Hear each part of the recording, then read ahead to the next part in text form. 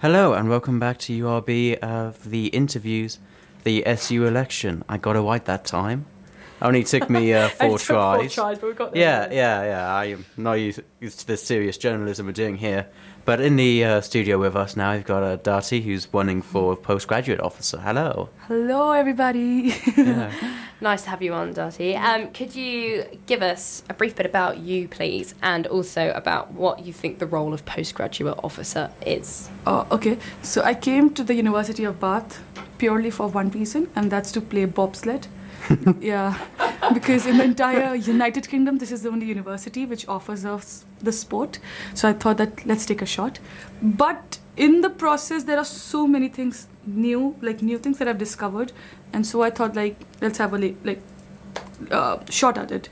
And it's been 4 months for me since I've entered this academic space, and there are certain things that I can relate to only as an international student. Most of the international students here pay their tuition fees on the basis of student loans. And there's a lot of hesitation, anxiety, and stress that comes with it. So as a postgraduate officer, what I want to do is I just want to smoothen out their journey. And I want to just hear them out, okay, and answer their vulnerability. Okay, what is it that you feel could have been done and can be done? So this is what I feel. And also I want to add a lot of fun events to the one-year master program. So this is me. Yeah. So do you have any particular experience that you think is relevant to this role that makes you, uniquely qualified for it? I've always been the most average child in the class, the most ordinary one so I understand what are the fears of every student that goes through. Whatever question I'm having, is it too stupid?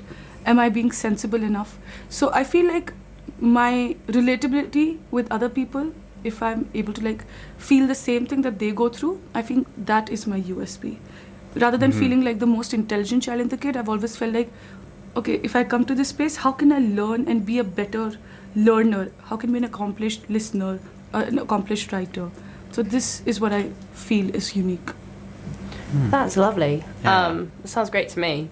One of the points that you've mentioned on your manifesto, which I'm sure all students will be excited to hear, is about encouraging free public transport for University of Bath students. Yes. How do you plan on managing that?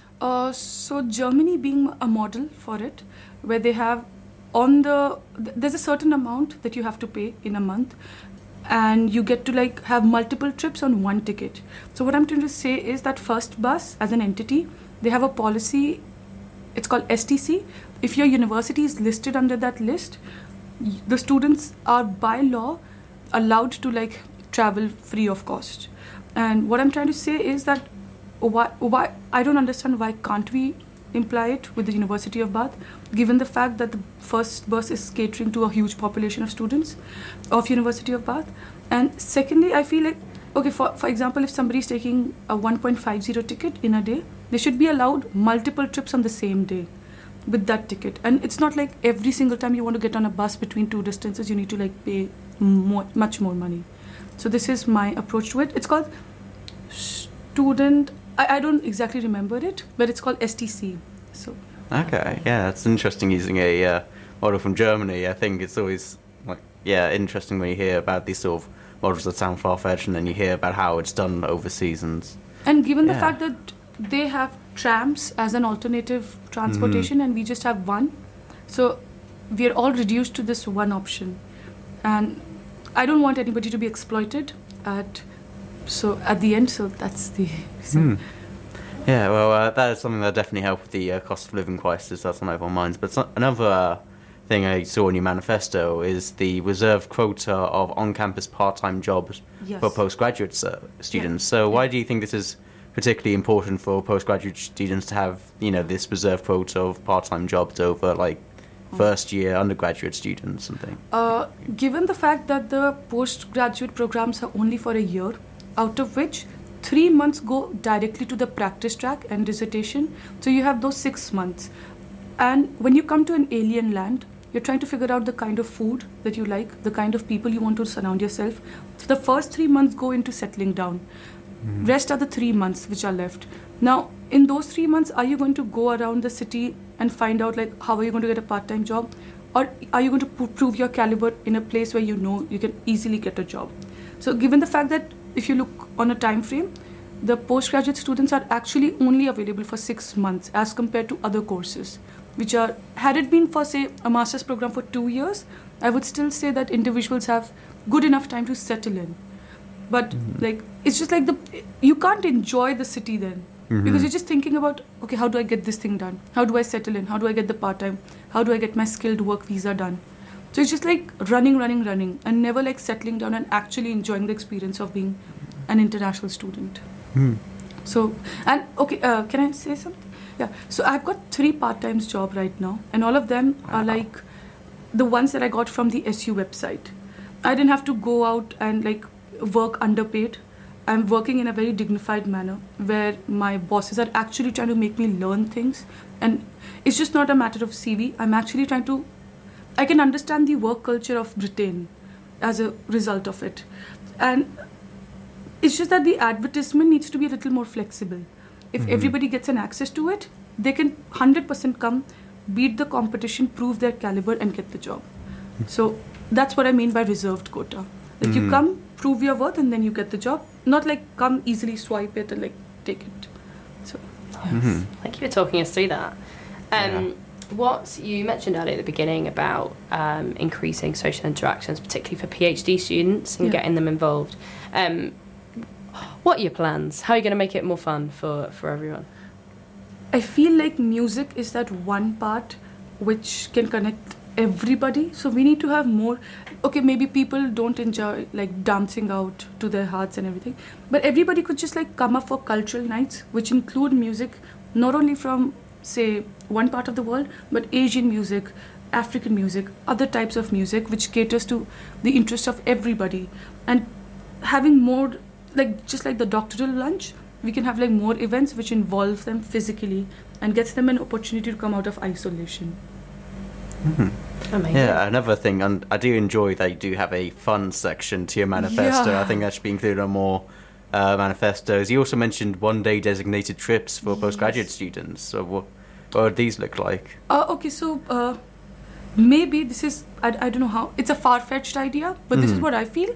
Like there's a very bare minimum price that the college can take. And when you, as an entity, book things in bulk, be it buses or anything, you do get a certain discount. So Stonehenge, is that the name of the place? Yeah, So like people can be taken to these nearby places, or even if it's like, okay, on this particular day we are going to go to the British Museum. So like whosoever is interested, like just like pop in. Because so far everybody's just like from their accommodation, they're just going to the university and then coming back. And it shouldn't be a luxury to explore a place. This is what I feel. So we're gonna start wrapping up now, unfortunately. But one question I am intrigued to know is, obviously you've spent a lot of time with your competition yesterday and today. Yeah. Is there any points that they've made that you think, oh, that's a good idea, I think I should implement that as well? Can I say, instead of idea, what I really liked about one of my opponents, her name is Lydia. Before meeting her yesterday, there was so much of anxiety that I had. Like, and before going for the interview yesterday, she just held my hand and she said, no, it's going to be fine. It's going to be fine. Today, I've met so many people who are like, okay, you know what? We have voted for Lydia. That's not creating an unease in me. I'm at ease because she's made this competition healthy for me. So that's the one thing that I actually learned yesterday, that you're trying to prove your worth here and not to bring somebody down else. That's the first, because this is the first time I'm running an election. And that's what I learned from her yesterday, that you don't need to be all cutthroat and everything. You can just prove yourself and be good at it and be good to your other people and just make it a fun thing to happen in your life. Yeah, that's very nice to hear. From the outside perspective, it does seem like a very stressful couple of weeks when you're running for everything. It's sleep, cry, eat, repeat and sleep. So, final question, just very quickly. So, do you mind summarising your manifesto and why people should vote for you over the other candidates? I think so. The first thing that I'm going to address is cost of living. And the second thing that I'm going to address is, job security. And the third thing I'm going to address is fun, which is much needed. And the last thing that I'm going to address is sustainability. But why should I be voted? Because I'm literally the most. I'm a last bencher.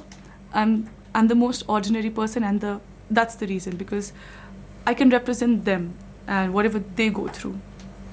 Okay, well, yeah, that's great. Thank you, and very interesting talking to you. Yeah, that's Darty Wanning for Postgraduate Officer. Thank you for listening to our interviews for today.